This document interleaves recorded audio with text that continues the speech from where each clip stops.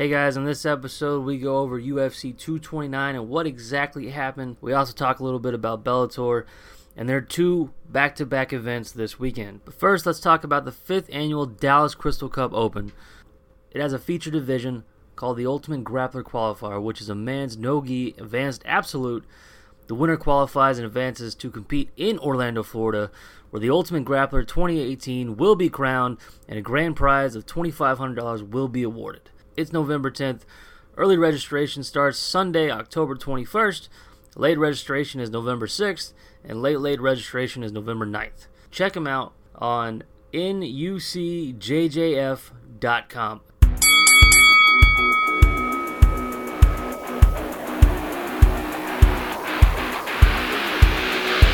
They're here. Welcome to the Hook J Podcast. Who the fuck is that guy?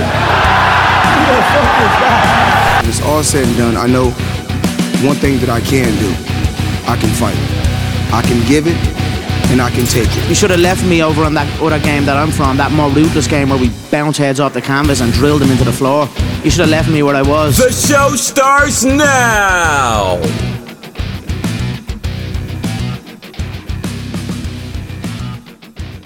The UFC 229 happened not too long ago. I'm pretty sure you guys heard of it. There's a lot of interesting things we learned from it, and a lot of things that took place afterwards that were that made the fight, pretty much as big as they said it was going to be. We'll get into that. First, let's talk about the fight itself. I thought the fight was, pretty much the way I thought it was going to go. Khabib came in, took him down, and that's pretty much where the fight was. Till the end of the second, beginning of the third, Conor got up. They were able to strike a little bit more. Khabib, his boxing was not as bad as people say they were. We actually got to see him throw some hands, and he connected. He connected pretty damn well with Conor. He took that wrestler approach with that big overhand right, connected. Then went right back to his game plan after he showed Conor that he can and he will hit you. But other than that, the fight pretty much went the way I thought it was going to go. Did you have any other thoughts on that? As much as I was rooting for Conor, this was an uphill battle for him. We all knew it going in. Khabib is just such a pressure fighter, and he did what he usually does. He went in there, he controlled it, put him on the ground, and did exactly what we all thought was going to happen. It took longer than expected, but I think Khabib kind of drug it out because he wanted him to be in there longer and make him feel it. Well, no, at the end of I want to say it was the end of the second round, Khabib trying to finish it. He took him down, and he hit Conor pretty good, and he just tried to pour it on. But Conor was able to survive off his back, which I was surprised on that. I was surprised that Conor did fairly good on the ground compared to most people. He did a lot better than what I think a lot of people thought on his back. I think he had his feet on his hips more often than most people would, too. Yeah, he got him in his guard a few times, which I was surprised. And I was really surprised when Khabib got on top of him and kind of figure forward his legs to trap him, and Conor just kind of slipped his legs right out, which is very surprising. Usually that doesn't happen. I don't know whether it was because the position Khabib was in, or maybe he just didn't. Conor was really good at that. But it was pretty surprising when that happened. I even looked over at Dad, who was watching with me, and was like, "Oh, he's kind of fucked at this point," and he just pulled his legs right out, and I was like, "Well, that's pretty amazing, But I thought it was pretty great. Conor surprised me on the back, being on the ground like that. You kind of forget because it's been so long how good he is on his back or on the ground in general. He's not as bad as everybody thinks he is. He's just so good in a different area. Yeah. You neglect to remember that he does have some acumen. Yeah. And then Khabib, he really surprised, I think, everybody when he hit him with that right, and then Conor went down. Well, he set it up with a feint on a shoot, so he acted like he was going to shoot, and if you look at it in slow-mo, Conor takes his weight off his right leg because he knows he's going to have to sprawl out of it, and he just gets caught because he's just out of position. Boom! I think they both kind of played each other's games, and Khabib just had a better one, out of the fight. Khabib had the plan: I'm gonna go in, I'm gonna take you down, I'm gonna grind you out. Conor had sort of the plan of like he's gonna come in, take me down, and I'm I want to let him tire out because in the beginning of the third round, Conor got him when they were standing up a couple times. Where I was like, that's pretty, I could tell what Conor was doing, especially after in the second when Khabib was clearly tired. But Conor kind of did what I thought he was going to do, just wait till Khabib was tired, then try to pour it on. Just wasn't enough. He was a lot more resilient than Conor gave him credit for. That's for sure. That, and I think Khabib, knowing the power of Conor after he got hit, was like, I'm pretty safe. Like I don't think the shots really affected him that much, which says a lot about Khabib's chin. Yeah, and then if you want to bring up the Michael Johnson fight, whenever he did get tagged and wobbled, there's always been the question of like how healthy was he, because that was during his terrible weight cut times and where he just couldn't get down to size and he was having trouble doing a lot of things. He was just younger. He was a younger fighter, not doing things correctly. And now that he's got a higher nutritionist, he's over at AKA. I rewatched the fight after he got hit, like right before the Conor fight was on. I was going through watching some clips, and it looked like when Johnson hit him, he was going forward, so it looked like he just reacted to it a little bit because he kept pushing forward afterwards. Right, but then you got that diminished fighter going into that would still be any diminished fighter, I should say, would be rocked by that kind of hit. I don't think it was severe as we thought it was. I don't think the punch itself was. I think there was other stuff going on, and that's why a lot of people, including myself and you, we overplayed that hit, one hit from Michael Johnson. But so it was a pretty good fight between the two. I think it showed a lot between the two. Like, there's going to be a rematch because all the hype around it, which we'll get to in a minute. But Conor's got a lot to learn, and Khabib pretty much, I mean, he's pretty damn good at what he does. He's a little bit of improvement here and there, but I don't think he's going to do much. He's pretty set for pretty much anybody in that weight class. Everybody wants to see, it'll probably be Conor again eventually, but I think everybody wants to see Ferguson now. See how that's going to... Maybe the MMA gods will allow it on the 5th try and not the... It'll be like the 6th try. It'll be the 5th, because they've tried it 4 times, I think. Either way, I was surprised to see them both make weight on the same card. Yeah. I like how they get to fight on the same card, just not against each other. That was a bigger takeaway for me. But as we all know, because we all have watched the fight at this point, Conor... Before we talk about the actual brawl and everything that happened now, can we talk about the Pettis and the Ferguson fight? Yeah, sure. That fight was just bloody hell. I loved it.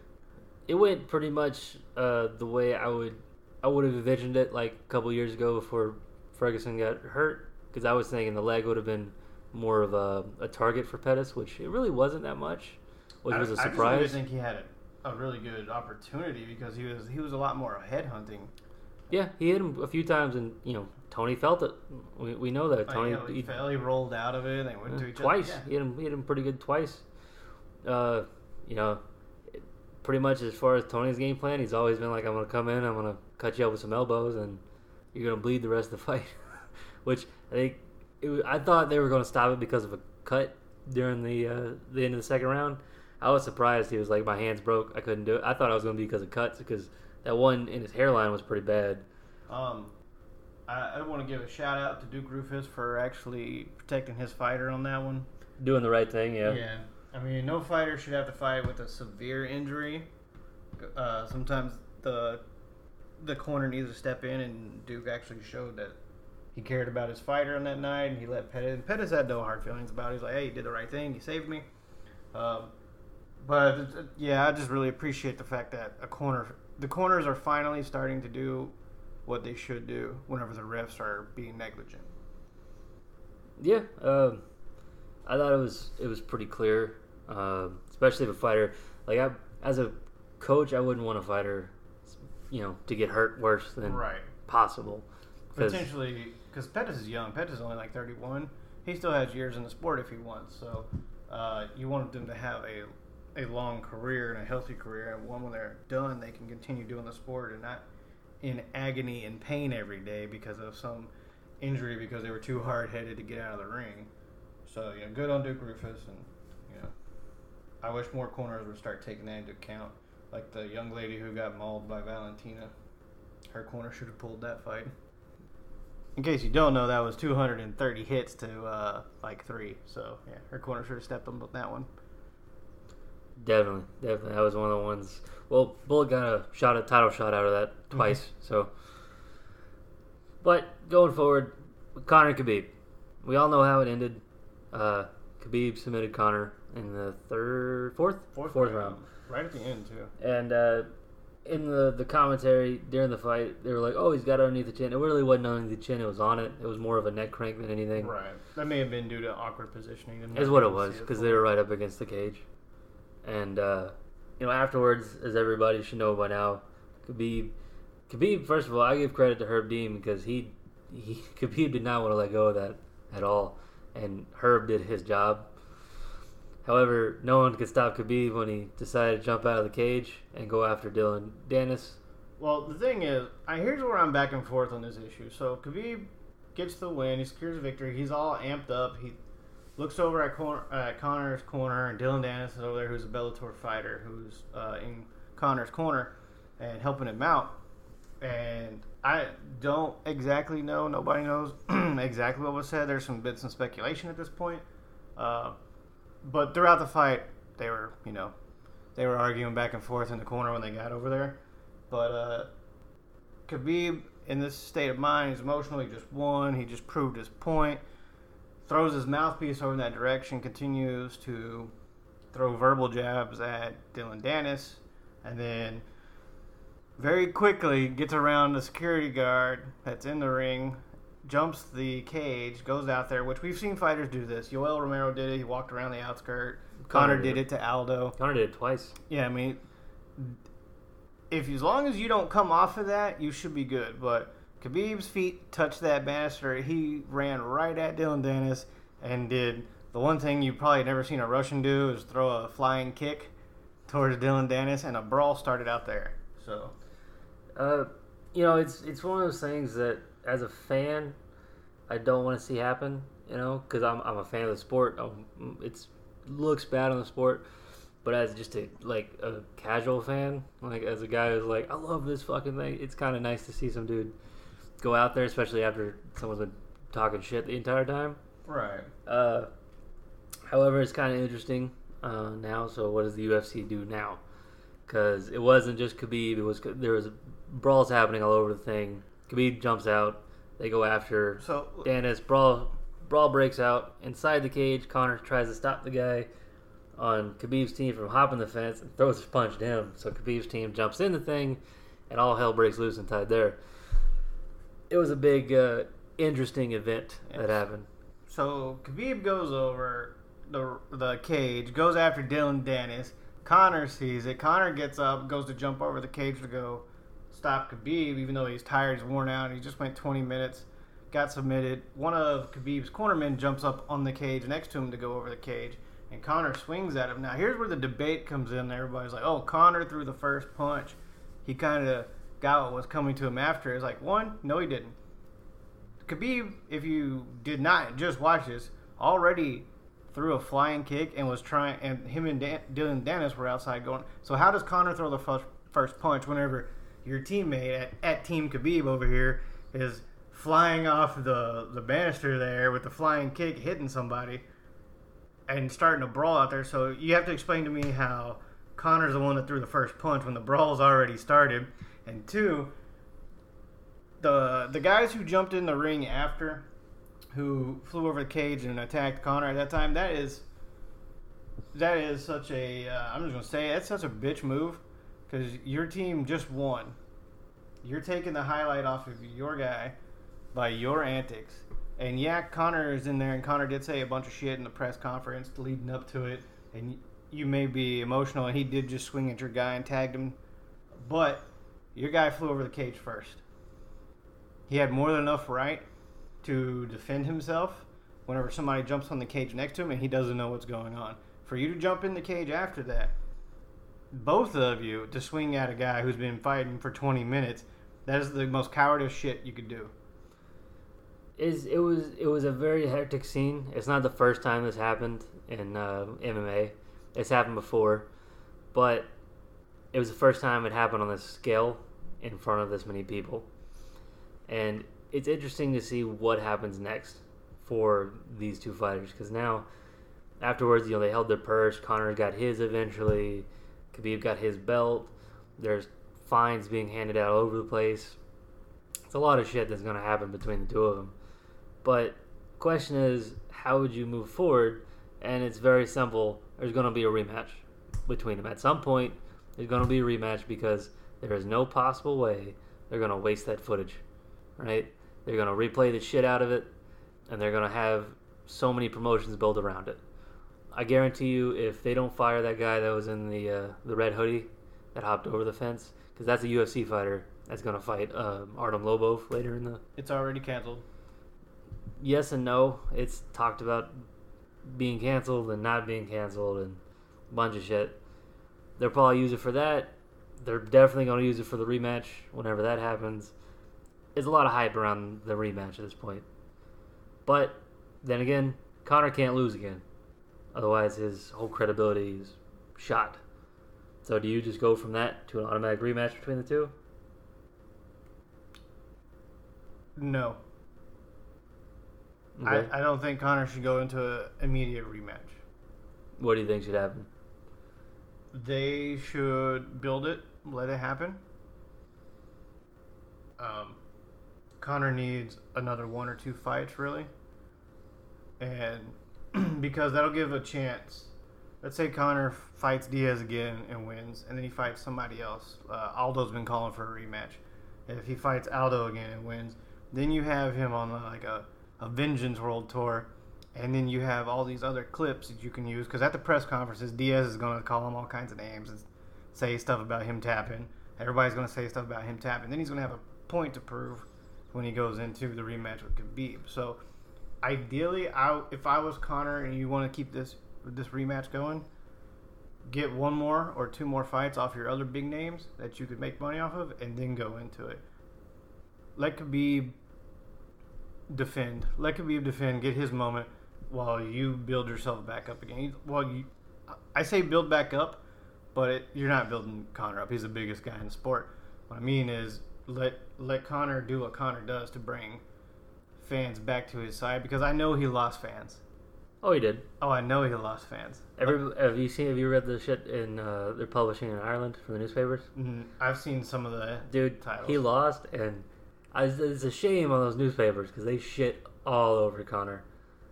Whereas you go a couple weeks before, they were all for him. They were there, and then they shit all over him because he lost. Well, that's nationalism for you. So yeah, I mean, I'm pretty sure the same thing would happen to Khabib. If Khabib would have lost, there would have been a lot of people over in Russia and Dagestan who would not have been by his side anymore. Probably. I wouldn't doubt it. But it's kind of a shame on the Dublin newspapers over there, for sure. Well, the newspaper articles that I saw all the headlines for them, some of them look like they're just there to catch, like clickbait, trying to get you to read them. But some of them look like they're actually questioning his legitimacy in the sport, which is insane, because without him the past 5 years, UFC would have been a lot lower. A lot less money generating than it is. Here's the funny part. Ronda wasn't enough to carry the whole company. Here's the funny part about the casual fan of the UFC is they work in newspapers. Yeah, is if you follow it casually, you're gonna believe the hype of Conor, right? And when he loses, you're gonna believe, oh, he wasn't shit. Like the other day, I was at work and a guy was like, oh, every time he gets in a tough situation, he quits. Right? Well, which is a soundbite that Floyd Mayweather said. That's a soundbite. Floyd did the same fucking thing. It's a soundbite. When in all actuality, he's fought the best in the world in weight classes, and he's came out on top most of the time. He's fought Jose Aldo, a 10-year champ. He fought Eddie Alvarez, who was the guy at the time. Right? Right. He fought Max Holloway, who became champ.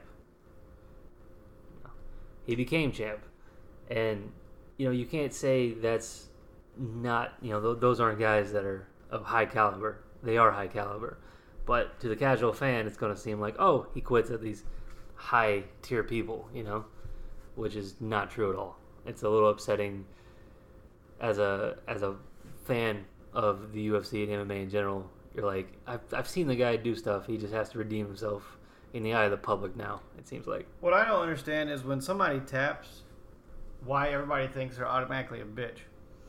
I'm like, just because you didn't go out on your shield, I guarantee you, if that was you and you had a chance to quit after being in there for 20 minutes and you're getting strangled and getting beat up, your ass would probably have quit in the first round due to strikes. So I don't really hear that stuff. It's because people are completely unaware on what it's like to grapple.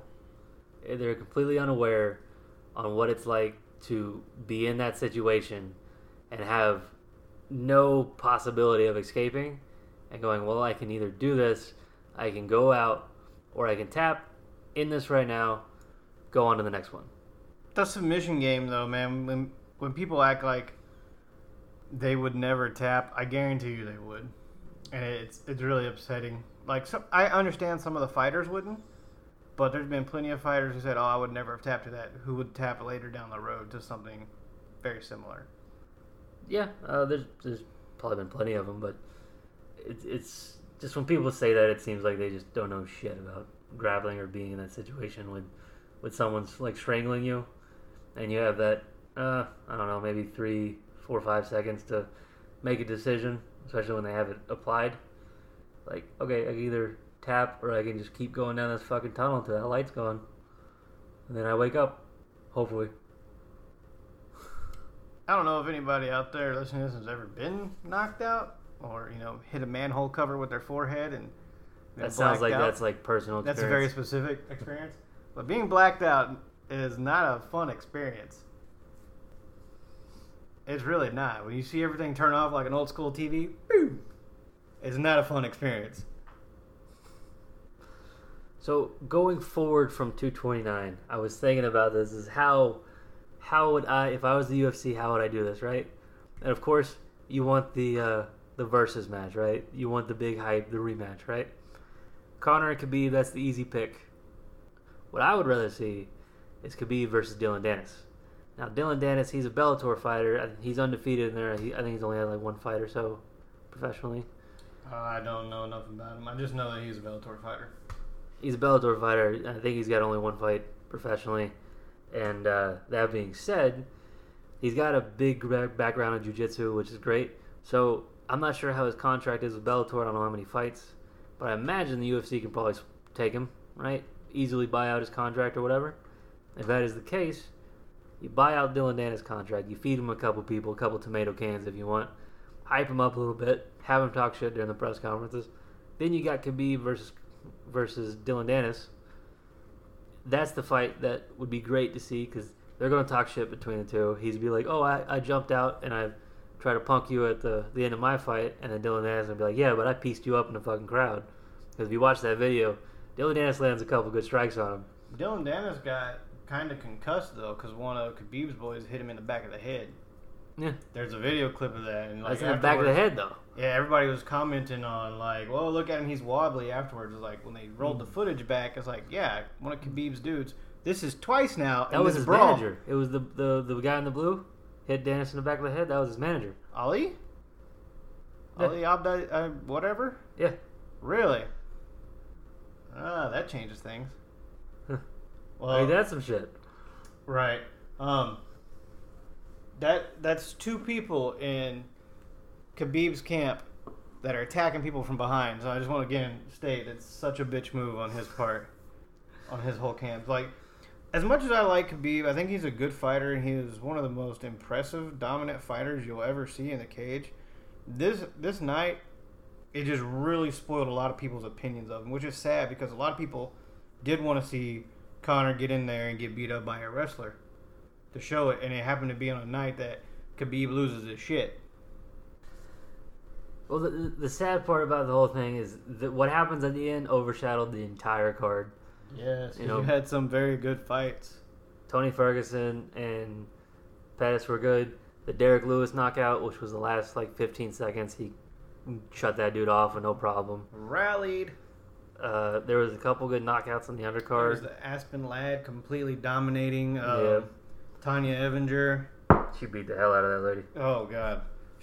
That young girl beat the hell out of her mom, I should say, because Tanya Evinger is totally mom body. Pretty much, yeah. She's the one that Cyborg beat the hell out of. I'm aware. It was a good card. It was just it's overshadowed by what happened at the end. Yes, sir. It happened to be the biggest card in UFC history. It got the most pay-per-view buys in history. They've estimated, I think I saw today, at 2.4 million. Something like that. And the previous one was only at like 1.9. It's pay-per-view buys. It doesn't count how many people were streaming it. That's total so far. They've estimated up to 2.4 Yeah, million. that's buys though. That count how many people were streaming it. So I imagine there was a lot more people watching it. You know. Plus those people that like bought it and then have other people come over, you know, to watch it, like the viewing parties. So a lot of people watched that fight. Everybody was really talking about it the next day, especially because of what happened.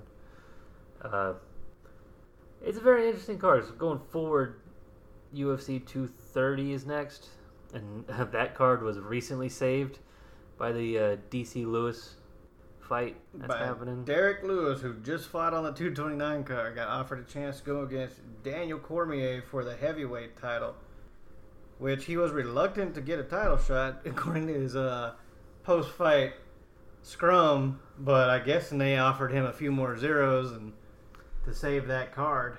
That's exactly what it is. I think... which Stipe is not very happy about. Yeah, he's not very happy at all. I think everyone knows Stipe deserved the next title shot. He deserved a rematch.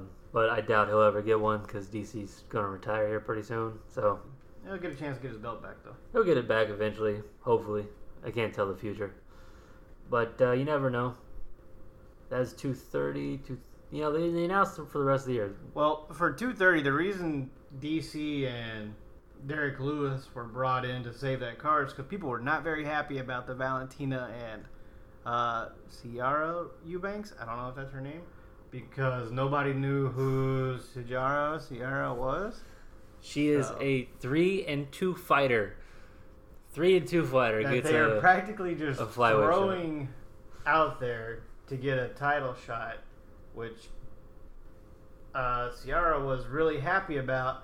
But now that the UFC is like, okay, we need an actual fight for this because we can't just throw a can out there. They people saw through this mirage we got. Yeah.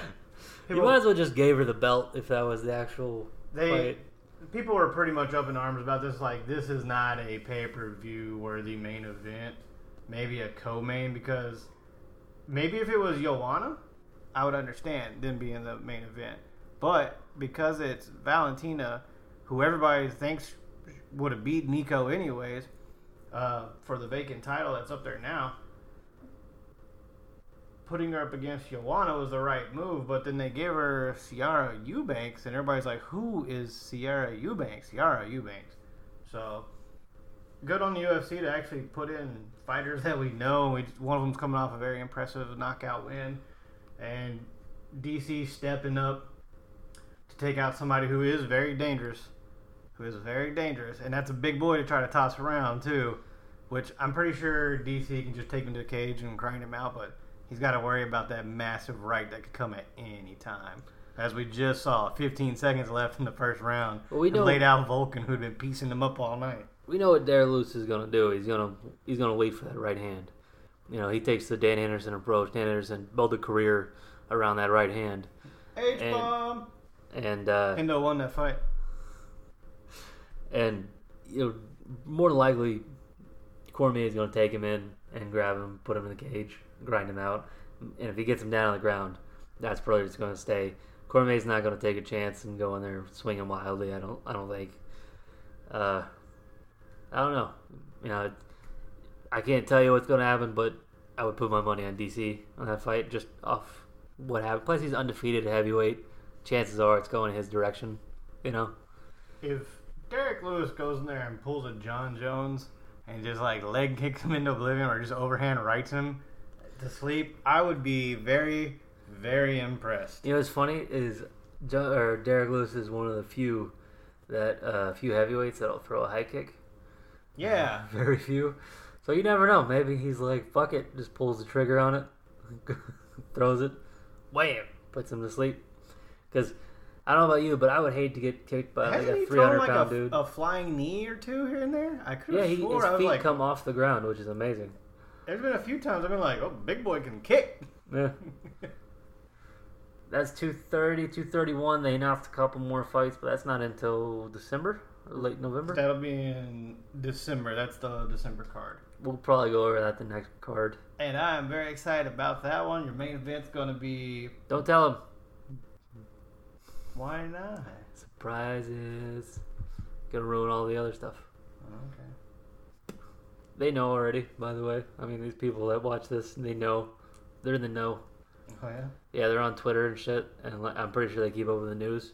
And, the MMA news, and it always tells you the same 5 things all day for the next week. God, MMA And they drag the shit through the mud. MMA fighting and Bloody Hell were so bad. But the Underground's pretty bad, too. I get it. You made an article. I don't need to hear about your one article for every 10 minutes. It's like after UFC 229 came out, it was every day they were like, and then this happened, and then Khabib did this, and then Conor did this, and then this happened. Oh, this happened backstage. New evidence proved I what get I it. said earlier about something we saw from a different angle. Yeah, like it's. I don't understand the MMA media. Like, say it once, move it the fuck on. You know. Well, there's not as many games for them to keep talking about. It's not like baseball where there's 100 games a day. So. No, there is, but it's the most popular thing to talk about. You know, it's not like us where we review or we talk about local fights, local events. So look forward to some more coverage of the Dallas Crystal Cup Open. That'll be happening here locally. It's somewhere in November. I think it's November 10th. Yep. We will be getting more information. Hopefully we'll get some footage from while we're there this time. Yeah, it should be fun. It's happening in Dallas over at the Sportsplex, I believe. So going forward from that, and everything's wrapped up with the UFC till probably next week. We'll start talking about the other events coming up, breaking down a little bit more. Nothing in October now until the end of the month. I believe it's the 25th, 27th. Is that 2:30 in the month? No, that'll be. Or is that fight nights? That'll just be a regular fight night. That should be the Anthony Smith and Volkan fight Oh, okay, that's cool. over on FS1. Is that the Ocho? No, that would be the 8th. Oh, sorry. So there's nothing really else, but Bellator is this weekend. Bellator has their 2 big events this weekend, which the card is pretty amazing. The first one, I've seen a couple of the people on the card. I'm going to definitely watch the one happening tomorrow. The other one I haven't really checked out, but the one happening tomorrow. This should be the semifinals for the Bellator Heavyweight Grand Prix that's been going on all year. The first semifinal of the Heavyweight Grand Prix in Bellator takes place tomorrow. That's Matt Mitrione versus Ryan Bader, a.k.a. Ryan the Masturbator. Really? I No, highly doubt that's his name. he's got a YouTube series. Wow, really? Yeah, Masturbator is like his thing, but I don't know exactly what it is. Alrighty. Yeah, masturbation joke in MMA is pretty amazing. But Matt Mitrione, Especially if he's a wrestler. he is. Matt Mitrione, who is the number 1 in their heavyweight division, versus Ryan Bader, who is the light heavyweight champ of their division. This should be pretty interesting between the two. Both UFC vets, both really good records. Matt Mitrione has a 13-5 record. He's been, he was a UFC vet, very heavy-handed. He was on The Ultimate Fighter. Heavyweight. Ryan Bader, 25-5. He's got very good ground game. He's really up there with the ground game. He's a very good wrestler. Going into this, I think this is probably the better of the 2 fights that are happening, 2 main events at least. Matt Mitrione, big, heavy dude. However, he slimmed down, which I thought was pretty amazing. Ryan Bader, usually a smaller guy. He came up. I think he came in like 20 pounds heavier than Mitrione. Yeah, it came in like 25 pounds almost, I think. Yeah. Crazy. So Mitrione, he saw what was coming. He saw a light heavyweight coming up, and he's like, I need to be faster. And he lost weight to do it, which is amazing. That's a smart move in Mitrione's, in his. That's really good conditioning and prepare work for your opponent. It's good preparation. Yeah. Is what it is. And Ryan Bader, that's a tough dude to get past with anybody. So the question is, it's a flip of a coin at this point. It's who's going to get who. And going on from here to the next fight, which is the day after, which was amazing. They do the day after. Yeah, Bellator did something really interesting. They did 2 cards back to back. It's 208, Bellator 208 and 209. October 12th is 208, 209 is October 13th, which I think is a genius move, honestly. Yeah. Well, I also think they're trying to give the finalists, the last 2 guys, more time to prep for each other and give them an actual fight camp. Well, they want them at the same time, so it's not like, oh, this dude has 7 months to prepare and this dude has 3, you know? So the next day is, as we all know, or if you follow Bellator, you'll know, it's Fedor versus Chael Sonnen. So Fedor versus Chael. This is an interesting fight for me. Chael, as we know, is a little bit lighter than Fedor. He usually fights at light heavyweight. That was his thing. I think he might have fought at heavyweight maybe once before. But Chael has that attitude, or at least what he says, is like, I'll fight at any weight. He's got the gangster weight, as he likes to say. And Fedor just kind of looked at him composed like he normally does. Okay. Between the two, this should be fairly interesting. I think it's probably going to be more of a ground game than anything. Chael always has this, I'm going to come in and I'm going to win. I'm going to try to win. I'm not going to try to finish you.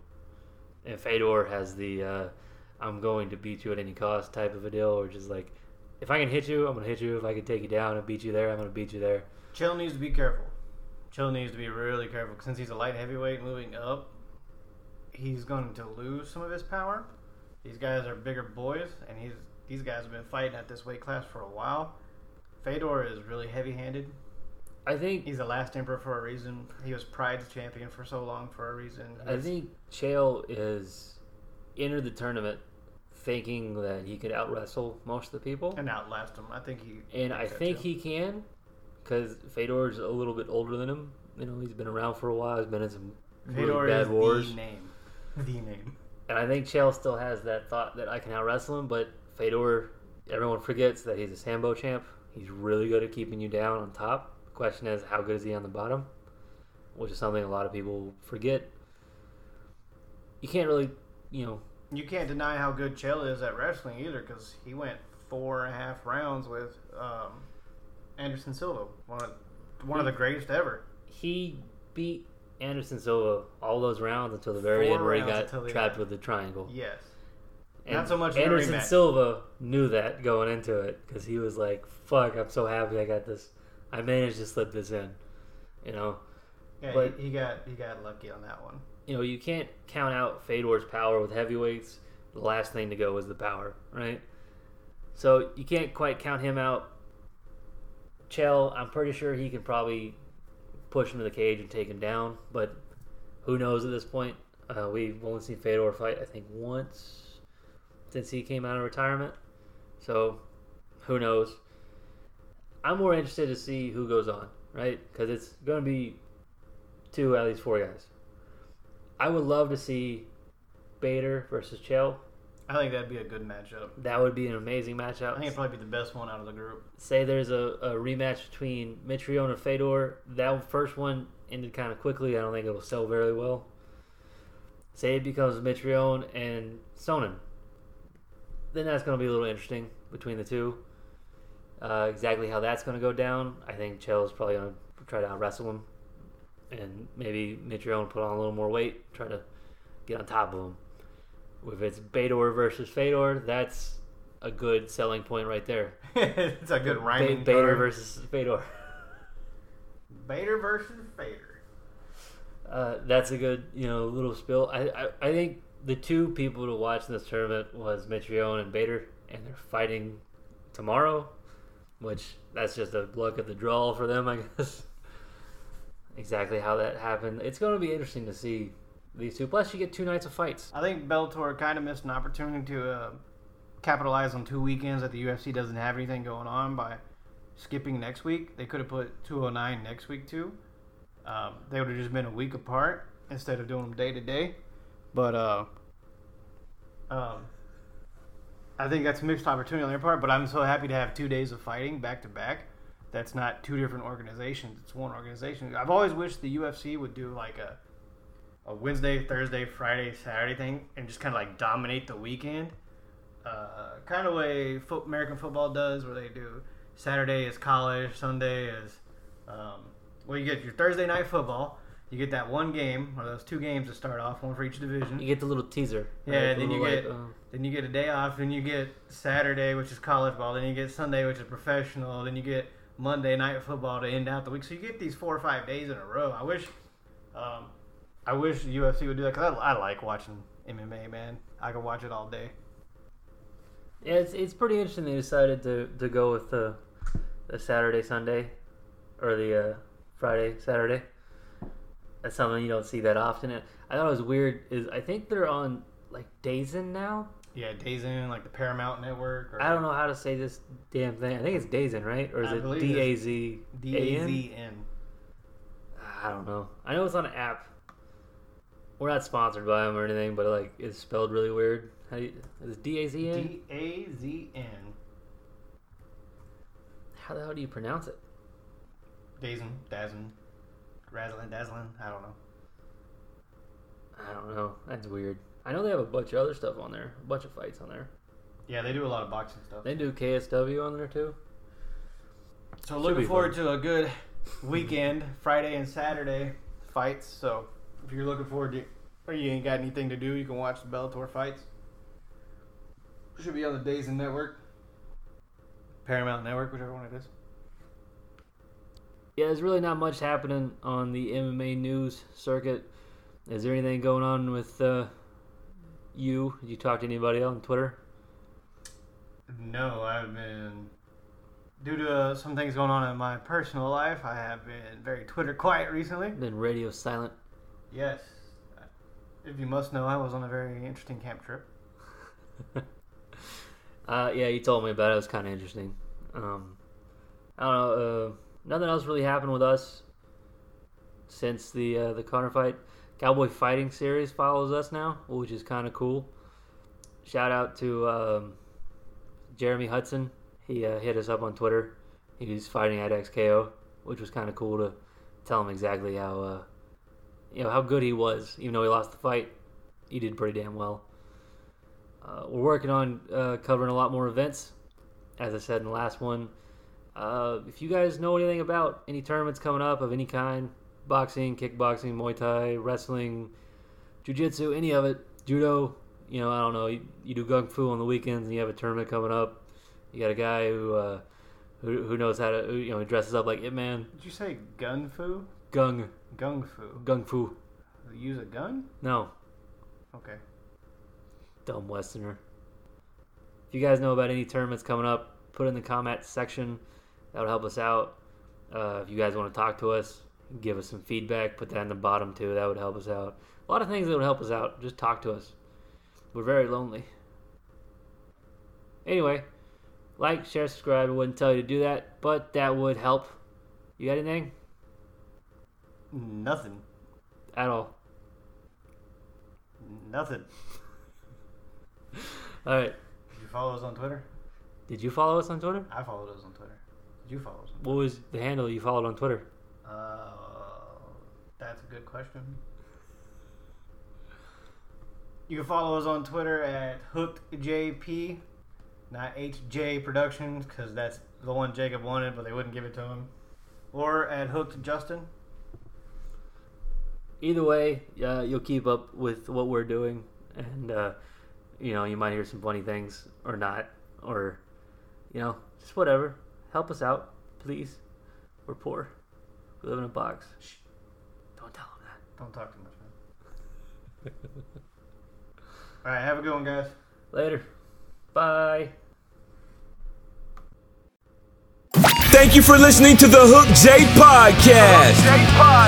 Hope you enjoyed today's show. See you next episode. Sometimes you've got to do what's right for you and not do what's right for everybody else.